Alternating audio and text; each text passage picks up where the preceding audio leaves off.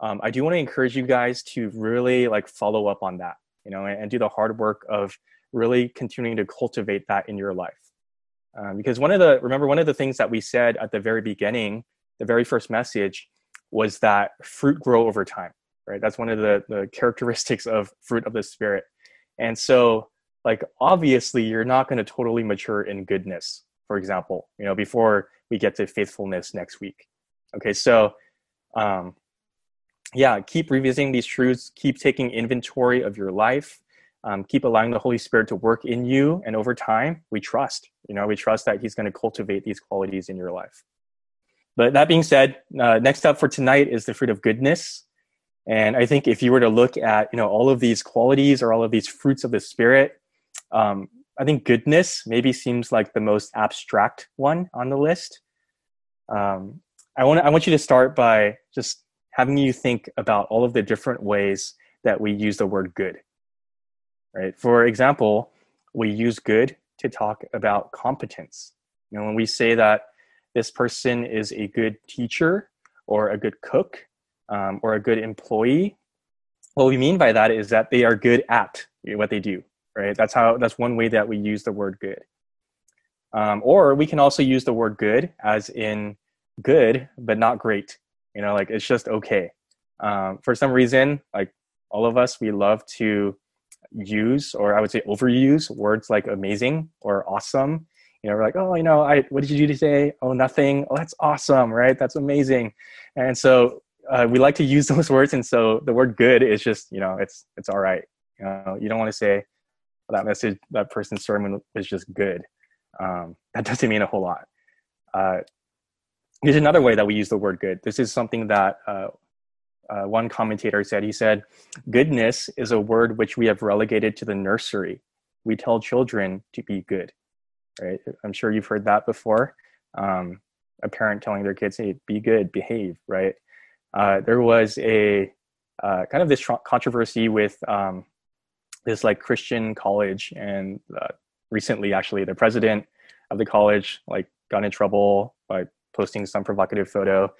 He has like some history of doing that kind of stuff. And he gave this like really like kind of lame apology, but he said, I'm going to try to be a good boy, and what he means by that is, I won't do anything wrong, right? I'll try to behave. That's another way that we use the word good. Well, think about all of those ways that we use the word good in our kind of common language. And I want you to think about that kind of in contrast to Mark chapter 10. Right? If you guys think Mark chapter 10, verses 17 and 22, there is a story, there's an account of a rich young man who goes up to Jesus, and he asks Jesus this question, and he says, good teacher, what must I do to inherit eternal life? And you guys are familiar with that story. Remember what Jesus says next? He says, why do you call me good? Why do you call me good? No one is good except God alone. And so I think like reading a statement like that shows us that goodness, according to the Bible, is no small thing. It's no trivial thing. There is weight to what goodness means. It's not just a word to be tossed around. Jesus says, Mark 10, only God is good. Right? Why do you call me good? Only God is good.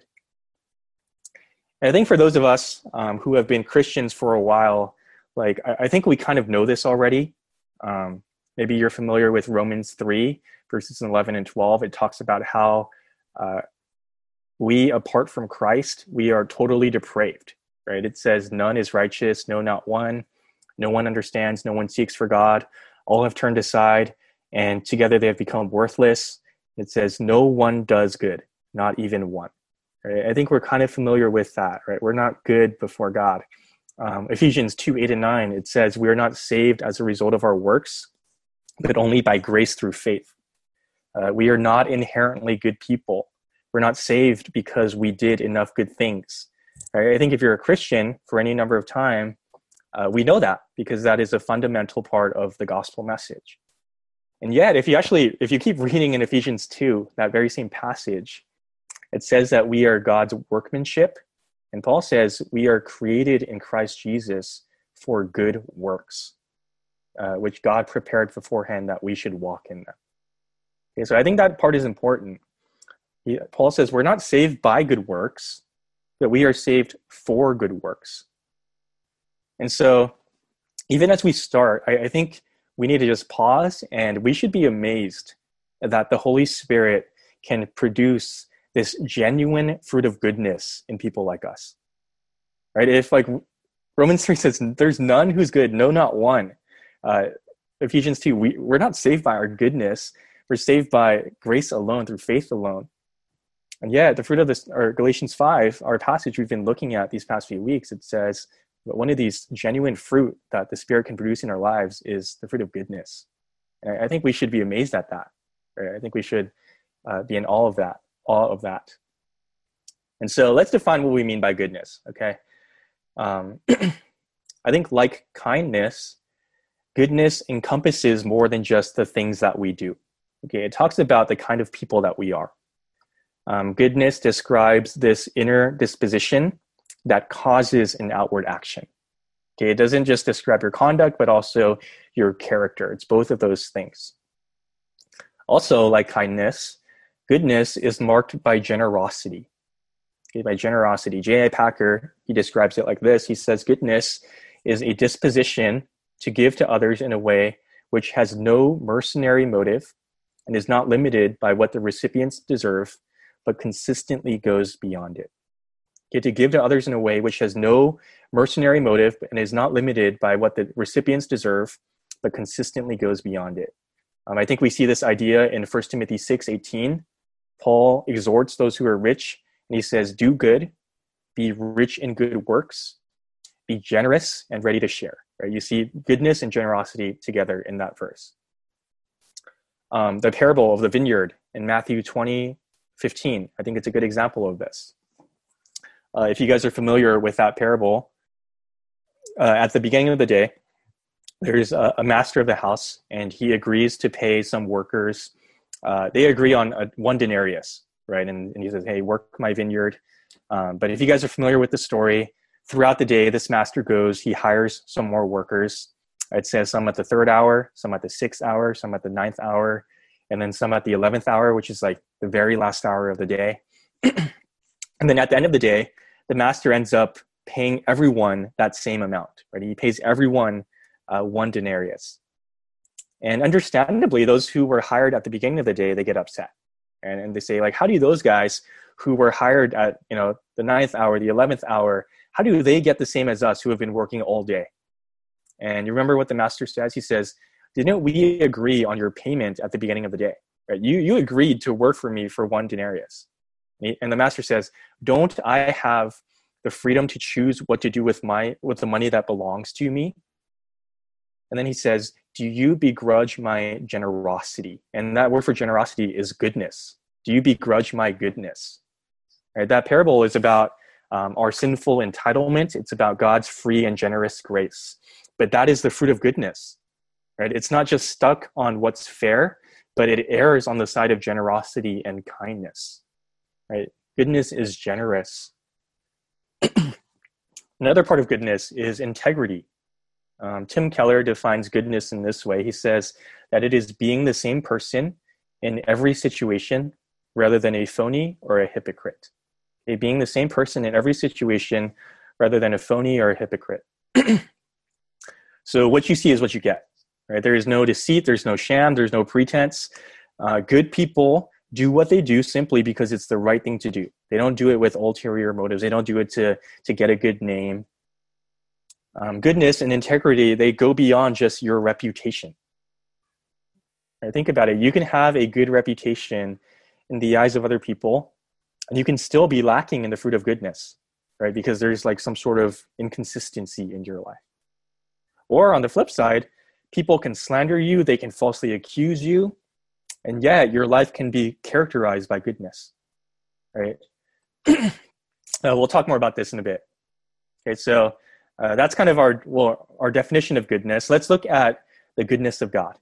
Because of course, like many of the other qualities, I think of the fruit of the Spirit, we learn most about them in the person of God. And so what does the Bible teach us about God's goodness? Well, I think it's helpful to think about it maybe in three categories. I got this from Pastor Andrew Wilson, but he thinks about God's goodness in Scripture as revealed in these three categories. He says God's goodness as definition, as property, and as experience. Okay, definition, property, and experience. And we'll go through that in that order. So let's start with definition. Okay, so I think one way that the Bible describes God's goodness is that goodness really describes the very definition of who God is. Okay, J.I. Packer again, he says that God's goodness is the sum total of all his revealed excellences. The sum total of all his revealed excellences. John Frame, he's a theologian. He has this quote, and this is on your notes. He says, "To praise God's goodness is not to praise something other than God himself.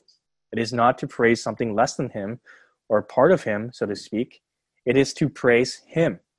God's goodness is not something that is intelligible in itself apart from everything else God is." One of the passages that we have turned to multiple times during this series is Exodus chapter 34, verses 6 and 7. Right? If you guys remember that passage, it is when Yahweh reveals himself to Abraham as he passes by Abraham. Right? And it's that famous proclamation that Yahweh makes. He says, the Lord, a God merciful and gracious, slow to anger, right? That's patience, like that Stacey preached on. It says abounding in steadfast love. That's the word hesed, or the idea of kindness that we talked about last week. Abounding in steadfast love and faithfulness, right? So this is like Yahweh's grand proclamation of who he is to Moses. Well, if you back up to chapter 33, this is when Moses first asked God to do this whole thing. Moses says this to God. He says, please show me your glory. Okay, this is in Exodus 33. And what does God say to that request? Exodus 33:19, God says, I will make all my goodness pass before you and will proclaim before you my name. And Moses says, please show me your glory. And God says, okay, I will make all my goodness pass before you. And so all of those perfections that we talked about in Exodus 34, 6 and 7, all of those together, they are God's expression of his goodness, right? Together, they make up God's goodness. And so I think one thing this means is that God himself is the ultimate standard. He defines what good is. Okay, the passage I mentioned at the beginning, Mark chapter 10, 17 to 22, it says that only God is good. Or you think of the very first time that the word good shows up in the Bible, Genesis 1 and 2. Right? God does his work of creation, and at the end of each day, he deems it as good. Right? God makes that determination. He says, this is good. And I think this is so important, especially in our day, because what is truly good is being questioned and it's being attacked. And really, I think this shouldn't surprise us because the Bible warns about this. Even back in the Old Testament, Isaiah 5:20, it says, woe to those who call evil good and good evil, who put darkness for light and light for darkness, who put bitter for sweet and sweet for bitter. Similar idea in 2 Timothy 3:3. Paul is describing what people will be like in the last days. And we're living in the last days right now. And he says that one of the qualities in this like long list of vices is that people will not love good. Okay, and so I think knowing that, just like one quick application is to ask yourself, are you turning to God's word to teach you what is good? And are you turning to God's word to teach you what is good?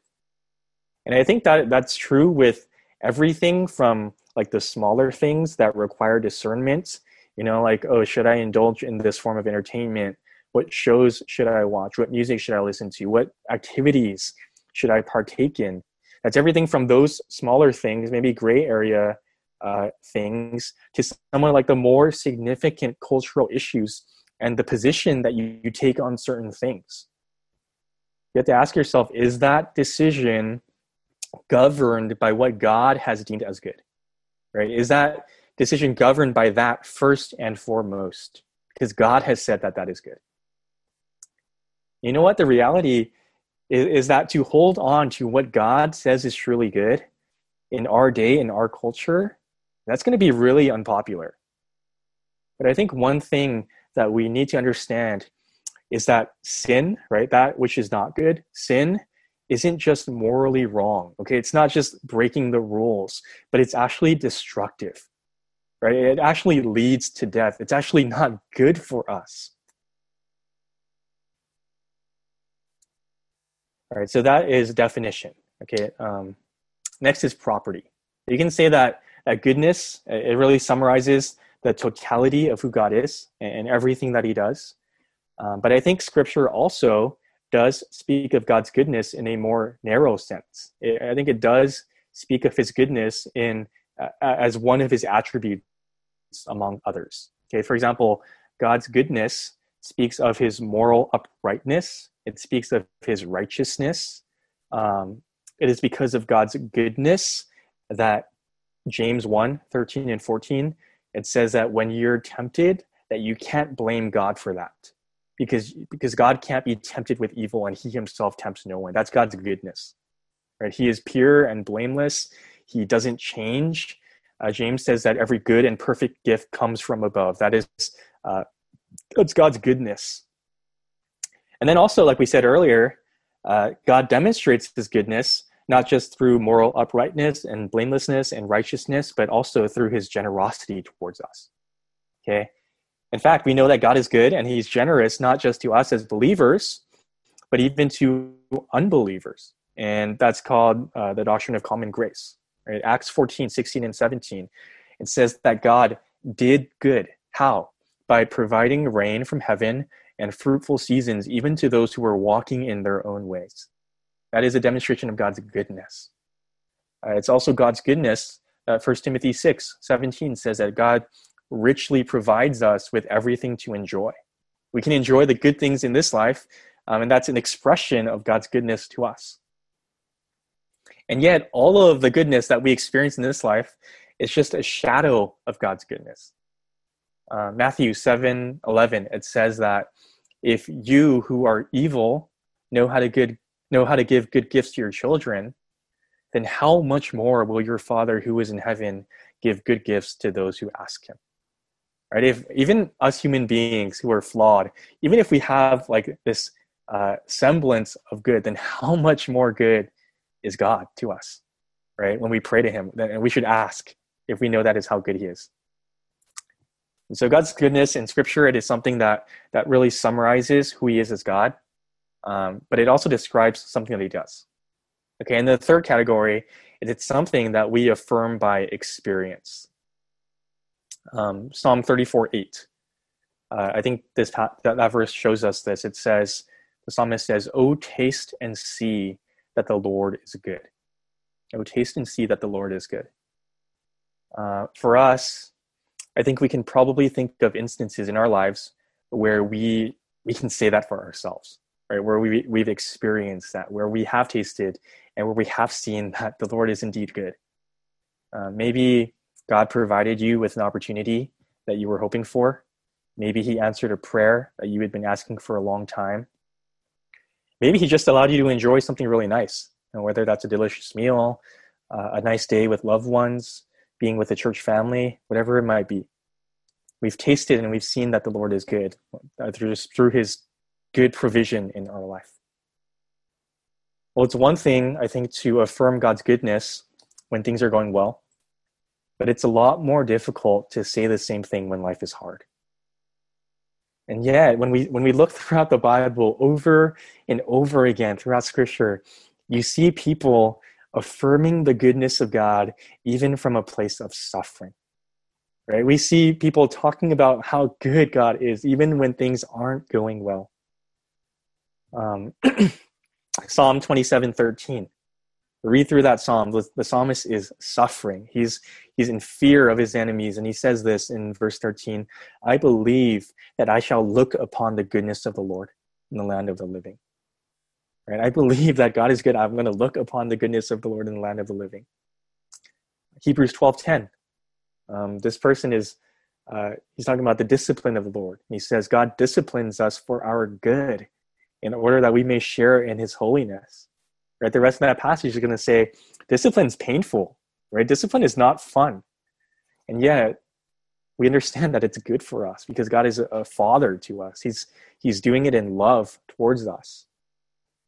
Or Romans 8:28, you guys all know this verse, right? We know that for those who love God, all things work together for good for those who are called according to his purpose. All things, including the hard parts of our lives. And so maybe you're here tonight and you're thinking, like, what if I don't feel like God is good? And I think Ray touched on this during the Q&A last week when he was talking about suffering, the problem of evil.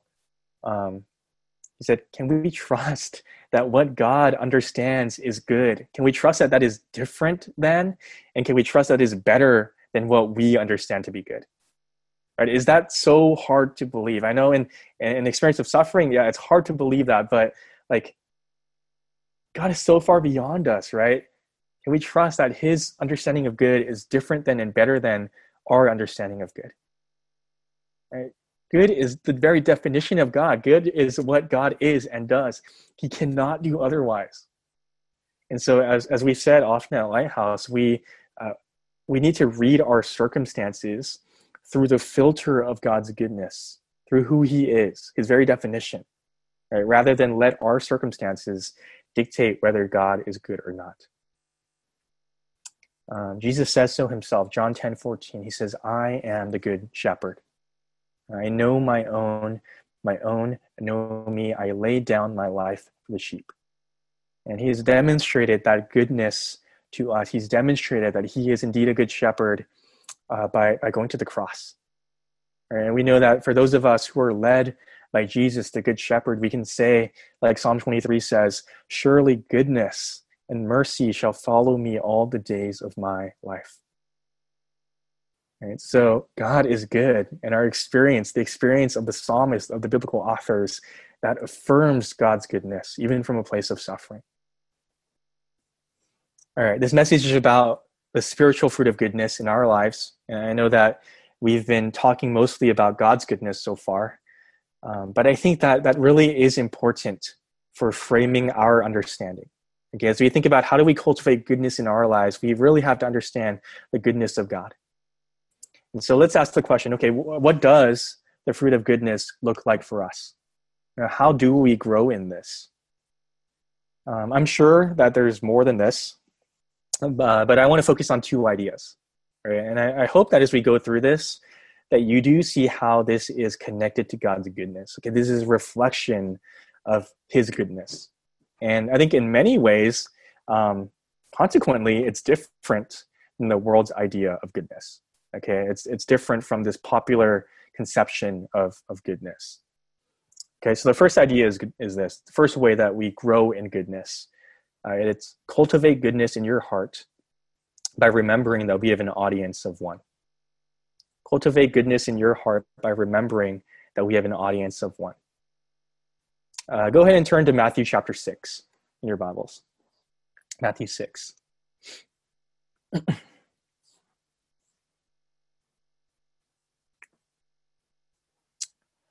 All right, so in Matthew chapter 6, verse 1, Jesus says this. He says, beware of practicing your righteousness before other people in order to be seen by them, for then you will have no reward from your Father who is in heaven. All right, so I think that is a pretty good kind of like summary, thematic verse for this section. And then after verse 1, Jesus is going to go on and he's going to give a few different examples of what this looks like. Okay, not practicing your righteousness before other people to be seen, but really being righteous, practicing righteousness for the sake of the Father, right? To please our Father who is in heaven. Okay, so he gives 3 examples. One, he says, when you give to the needy, don't let your left hand know what your right hand is doing. Right? He says, let your giving be done in secret. Second, he says, when you pray, go into your room, shut the door, Don't pray out on the street corner, right? Pray in the privacy of your own room. Pray to your Father who is in secret. And then third, he says, when you fast, he says, put on your Sunday best, right? Anoint your head, wash your face, look like you had just the most amazing meal so that your fasting may not be seen by others. Okay, so those are the three examples. And then throughout this passage, you see some of the same things come up over and over again, right? Jesus says, don't be like the hypocrites. And that word hypocrite, it describes an actor, okay, like a person in a play. And the idea is that the person, a hypocrite on stage, is a totally different person off stage. This whole thing is just a performance. There is no consistency between their appearance and the actual pattern of their lives. And this is so contrary to goodness. Remember how we defined goodness earlier? It's being the same person in every situation. Well, what does he say about these hypocrites? It's actually kind of an interesting statement. He says in verse 2, verse 5, and verse 16. Jesus says, truly I say to you, they have received their reward. Truly I say to you, they have received their reward. What is he saying there? Well, he's saying that you might actually get away with it. You know, people might actually buy your act, right? If all that you're after is the applause of others, then people might actually believe you. They might actually believe that's who you are, but that's it, right? That's all that you get. That's all you receive, and you miss out on so much. You've received your reward already. I think about what you miss out on, okay? When it comes to prayer, if you are just concerned about being seen by others, then you actually miss out on communing with God, your heavenly Father. Or you miss out on being in a relationship with your Maker. Or when it comes to fasting, right? If all you want to do is appear super holy, super pious, then you've missed the whole point, right? You've missed the whole point of fasting. You have dulled your appetite for God, which is the point of fasting, right? To grow our appetite for God. You've dulled your appetite for God, maybe not with food or whatever you're refraining from, but you have fed yourself with the approval of others. You have filled yourself up with junk food, and you've spoiled the real meal, right? Knowing God. Or what about when it comes to helping those in need? If you're just concerned about how like this act of charity reflects on you, then what are you missing out on? You're missing out on this opportunity to grow in selfless love. You're missing an opportunity to actually be free from the idol of other people's approval. And so that's what Jesus is saying here, right? For those who are just putting on this show, you've received your reward, but you miss out on so much. And so I think one just like helpful, practical thing you guys can do this week is to sit down and just think through the specific areas or the specific situations of your lives where this is a temptation. Okay, where you're tempted to please others rather than to serve God, our audience of one. And then ask yourself, when I am tempted to do that, when I seek to please man rather than God, when I pursue this kind of counterfeit goodness, what am I missing out on? Right? Make a list, write that down, and be specific. Jesus says there is great value in practicing righteousness and in doing goodness, in doing all of that in secret. Okay, doing that and letting that remain unseen. And that doesn't mean that you have to avoid people. That doesn't mean you go off the grid. You can still Instagram that big picture of your Bible and your latte if you want, whenever we can sit in a coffee shop again. But I think what Jesus is getting at is that what you do, who you are, when no one is looking, that really reveals the motives of our hearts. And so I think just one diagnostic question to ask is, how do I respond when others don't thank me? Right? How do I respond when others don't give me the credit that I feel like I deserve, when they don't acknowledge me? I think Seichi maybe might touch on this more next week when we get to faithfulness. But one thing that Jesus says here is he says, your Father sees, right? Whatever you do in secret, your Father sees, and he will reward you. Okay, so cultivate goodness in your heart by remembering who is our audience, right? Who are we doing this for? Why are we doing this? And then second, cultivate goodness in your relationships by entering into sin and suffering. Cultivate goodness in your relationships by entering into sin and suffering. And I think this second idea is a necessary complement to the previous idea, because if this like worldly counterfeit kind of goodness is more concerned about self, if it's just more concerned about like how is this going to look on me rather than actually being concerned about others, then it's going to want to avoid that which isn't good, right? It's going to want to bail when things get hard or when things get messy. But listen, the fruit of goodness isn't just moralism. Okay, it's not just being a goody two-shoe, right, as people like to call it. God's example shows us that biblical goodness is willing to enter into and to restore brokenness and sin and suffering. Right? You think of what the Bible is about, right? The entire Bible is a story of how God was not content to just leave his originally good creation under the curse of sin. Right? He wanted to do something about it. In the Gospels, we see Jesus as an expression of his goodness. He gets angry at sin and injustice, right? That righteous kind of anger when things aren't the way that they should be. One example of this is John chapter 11. When Lazarus dies, Jesus weeps, right? The shortest, maybe most famous verse in the Bible, Jesus wept. And why did he weep? Yeah, because Lazarus was a close friend, but I think more significantly, he wept because he understands like death is not the way it should be. Right? Things are wrong here. That's not the way that God intended things to be. The author N.D. Wilson, he wrote a book called Death by Living. He gives a very vivid and a very helpful picture of this. Okay, so he brings us back to the Garden of Eden. And imagine you're there, you're with Adam and Eve has just eaten of the fruit, and she has just sinned. And Wilson asks this question, and he says, what should Adam have done? What should Adam have done in that moment? Let me read from what he writes. He says, careless self-absorption? Well, Adam says, see ya, babe. I guess this is goodbye. I hope God makes me another one. Obviously, he's pretty funny, creative writer. Continues, or maybe he should get a wee bit self-righteous. Eve, I can't believe that you could be so thoughtless. Don't you understand what kind of position this puts me in? Of course not. You're just thinking of yourself. What should Adam have done? Wilson says, Adam would not have been a 14-year-old teenager being offered pot for the first time. He wouldn't have been the well-behaved Mormon teenager abstaining from the fruit. Adam would have looked at Eve, seen her curse, seen her enemy, and Adam would have gone after that serpent with the pure and righteous wrath of God himself, the God that he himself was made in the image of. Then Adam would have turned to God and he would have said something quite simple, something that would have been said by another thousands of years later. He would have said, take me instead.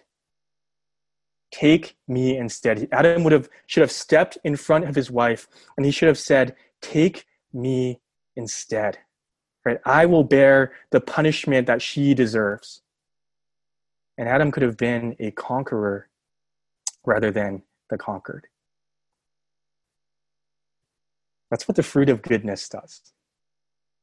And obviously, I mean, that's Wilson's like sanctified imagination. But I think if we can continue this illustration, that's what Jesus Christ, the second Adam, would do. And Jesus entered into the brokenness of our sin and into our suffering, and he laid down his life, and he did that in order to make things right? In order to fix what was broken. And still now, even as we live the Christian life, God continues that work of redemption. Right? He condescends into our sin and into our suffering, and we know that he does that, and he's producing something that is good. Romans 8:28 and 29, right? He works all things for good. What's the purpose? Our Christ likeness, to conform us into the image of his Son. And not only that, but 2 Corinthians 5, it says that God, he has entrusted to us believers, the same message of reconciliation. That passage says we are his ambassadors, that God actually makes his appeal through us. right? He sends his message through us, this message of reconciliation to the world. And in the same way that God uses doctors, to care for our physical health, we learn from Scripture that God uses the church. He uses other believers to care for our spiritual health. God intends for us to be, if I can steal the title of Paul Tripp's book, he intends for us to be instruments in the Redeemer's hands. And so I want to look at Galatians 6 real quick. If you guys have your Bibles, go ahead and turn there. Galatians 6, verses 1 to 10. Because I think this gives us a few practical ways that we can do this. Galatians 6, 1 to 10. And as you're turning there, a couple things I want you to notice about this passage. Okay, first, I want you to realize that this is right after our passage of the fruit of the Spirit, right? Galatians 5, 22 and 23. And I think the point of this, coming after like all of these qualities, is that community and relationships, they are meant to be the context in which we cultivate and in which we practice these qualities. I think Tim did a good job of this in our Beacon video. That's what he shared. Like the fruit of the Spirit is not this individualistic thing. It's actually things that we practice in community and relationships with one another. Okay? And then second, I want you to notice that goodness in particular is an emphasis in this section. Okay? Especially in verses 9 and 10. And so I think knowing that, like these other verses, everything else that comes before verses 9 and 10, all of these other verses help fill out what doing good to one another looks like. And I think we can summarize that by with this statement: entering into sin and suffering. Okay, entering into sin and suffering. So what does doing good look like according to Paul? Well, two specific ways that we enter into sin and suffering. He says restoring brothers and sisters and bearing burdens. Okay, restoring brothers and sisters and bearing burdens. So let's start with restoring brothers and sisters. Okay, verse 1, he says, brothers, if anyone is caught in any transgression, you who are spiritual should restore him in a spirit of gentleness. Okay, in verse 1, he's talking about the hard work of helping another brother or sister who is caught in sin. And I think that word caught is a good word because I think it describes our experience, right? It's something that can happen to any one of us throughout the Christian life. It catches us off guard sometimes. That's why Paul says in verse 1, also he says, keep watch on yourself, lest you too be tempted. Right? And then if you jump down to verse 3, he says, for if anyone thinks he is something when he's nothing, he deceives himself. Right? So this could be any of us. And I think that reality should make us humble. Don't think of yourself better than you actually are. Right? Keep watch on yourself.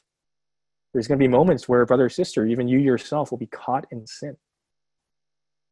Well, for the rest of us, this passage says that we have a responsibility to help that brother or sister out, right? We have that responsibility, and specifically with what goal in mind? What does he say? He doesn't say not just to diagnose or to rebuke, but to restore. And that word restore, in Matthew 4:21, it describes like mending torn fishing nets, or it's also this idea of resetting a broken bone in the body, right? Resetting a broken bone back into place. That's our goal, to restore when someone is caught in sin. Whose job is it? He says, you who are spiritual. And I know some of you read that and you're like, oh, not me, right? But that word spiritual isn't talking about those who are like extra godly or those who are formally trained, pastors, church leaders, people like that. All he's talking about there is those who have the Holy Spirit, and that's us if you're a believer, right? It's the same idea we've been talking about with the fruit of the Spirit. These qualities are not just for those with, like the natural disposition for this or that. No, these are things that the Holy Spirit supernaturally, miraculously produces in you. Okay, so this responsibility of restoring one another, this is a work that the Holy Spirit qualifies you for, and it's a work that he does through you. How do we do this? Well, Paul says, in a spirit of gentleness. In a spirit of gentleness. And I think part of that is skill, right? That's why Lighthouse has things like the counselor training classes each year. There's lots of really good resources or books to grow in this skill. But also, I think he's talking about just the amount of humility and the amount of just tender care that's involved. For myself, I've actually never broken a bone before. But I imagine that resetting it to its proper place, even though it is, like inevitably going to be painful, that it still requires a lot of tenderness. It still requires a lot of care. Right? And I think it's the same way when it comes to restoring a brother or sister who's caught in sin. Now, there's not enough time to talk about how we do this practically. That's what they do in the counselor training classes. But I hope that you see that this is a responsibility that we share to one another as fellow believers. Right? That I need you guys, Beacon, and you need me, and we need one another. Right? When we're caught in sin, we have this responsibility to help each other out. And so let me ask you, are you willing to have those hard conversations? Are you willing to enter into another brother or sister's sin struggle? I mean, in your mind, do you have a category for being able to gently but honestly confront sin in another person's life without thinking highly of yourself, but as a fellow sinner, right? Someone who can relate, someone who can genuinely seek this other person's good and restoration. And like we said, this is so different from the world's notion of goodness. Okay, I think the world's notion of goodness, it separates those who are moral or good from those who are not. But that's not biblical goodness, right? Biblical goodness doesn't pat yourself on the back because you're not like that person. Jesus told a parable about that. Rather, we understand that we're no better. We understand we have this responsibility to restore what is broken, to enter into the sin and the suffering of another. Okay, so that's the first way, restoring brothers and sisters. And second, by bearing burdens. Okay, verse 2. Paul says, bear one another's burdens and so fulfill the law of Christ. By the way, I think verse 1 is a specific application of verse 2. Okay, so I think restoring someone caught in sin is one kind of burden that we help others bear. But we can think of verse 2 as meeting other people's practical and spiritual needs. Okay, it is to bear someone's burden is to come alongside and to help with whatever is weighing another person down, another brother or sister down. Last week, we looked at Jesus' words from Matthew 11:29, right, where he says, "Come to me, all who labor and are heavy laden, and I will give you rest. Take my yoke upon you and learn from me, for I am gentle and lowly in heart, and you will find rest for your souls." And he says, "For my yoke is easy," right? And we said that word "easy" is the word "kind," right? That's kindness. It's Jesus' kindness that compels us toward him. And then he says, "But my burden is light." And I think we know that Jesus' burden is light because he bears it for us, right? Most obviously, he bore the burden of our sin on the cross.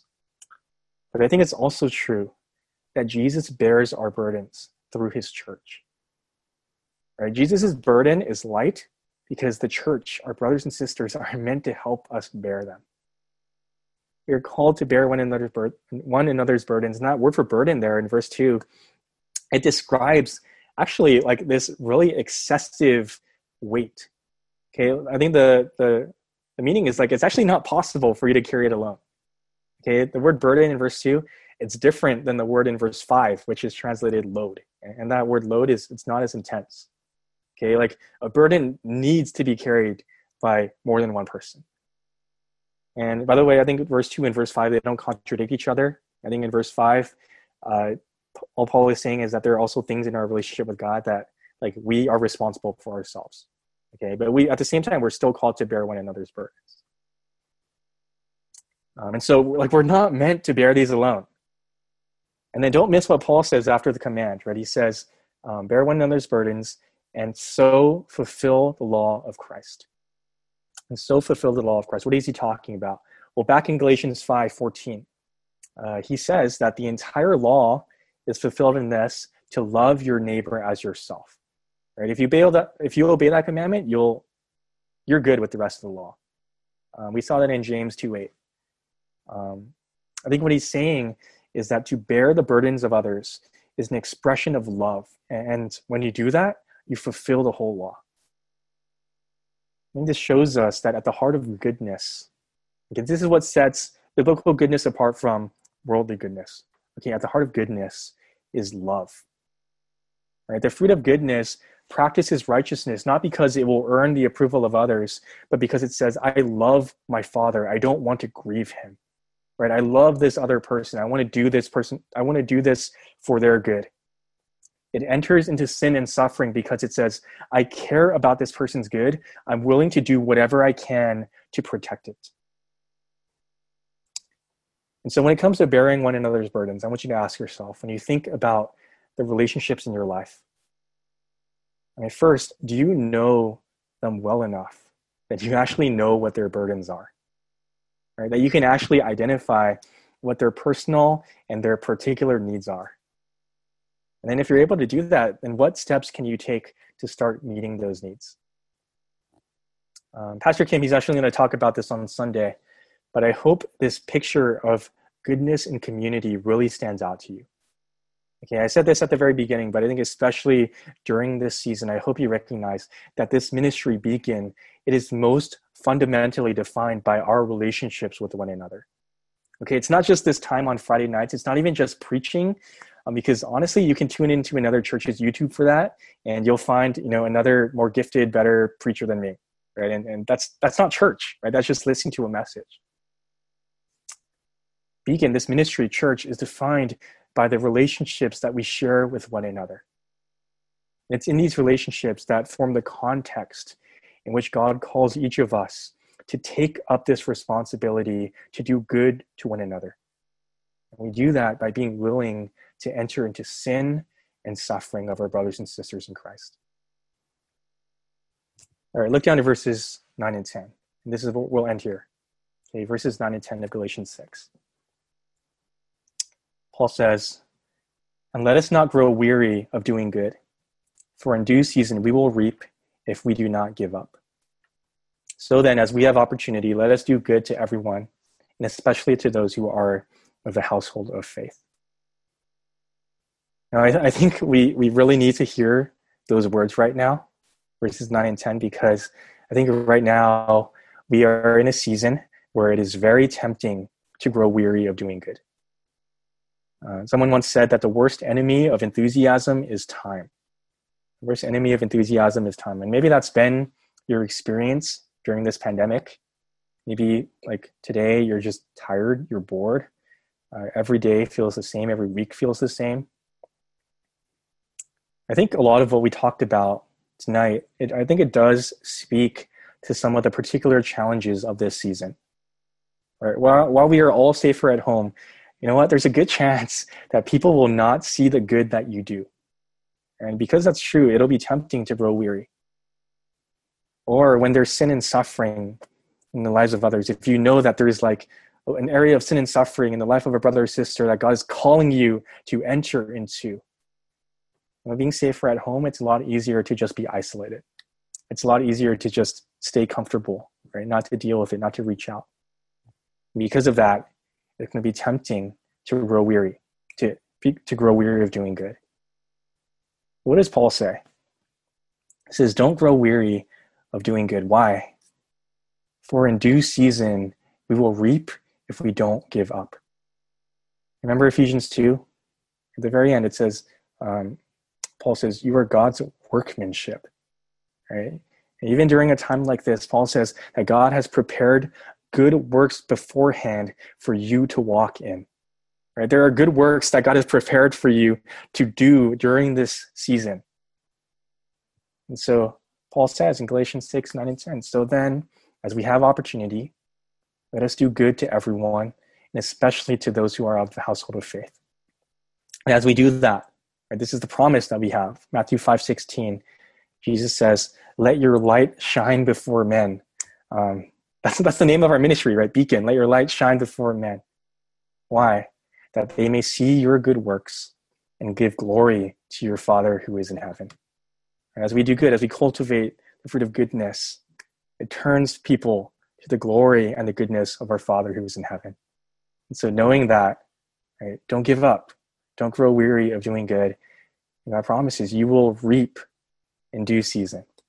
Let's pray. God, we do ask for that sort of endurance, that perseverance, the commitment, the strength to be able to continue to be doers of good during this season. Would you teach us, Lord,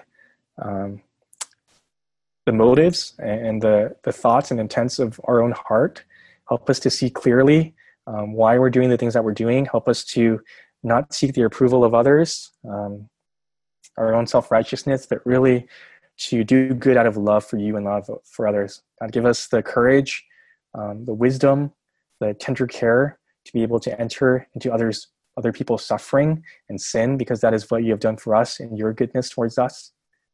We do pray that as we do commit ourselves to doing good as opportunity presents itself, that you would reap just a fruitful harvest for the good of others and also for your own glory. So God, we thank you for just the ways you have been good to us. We thank you for saving us towards good works. We thank you for the Holy Spirit who cultivates this fruit of goodness in our lives. We pray this in Jesus' name. Amen.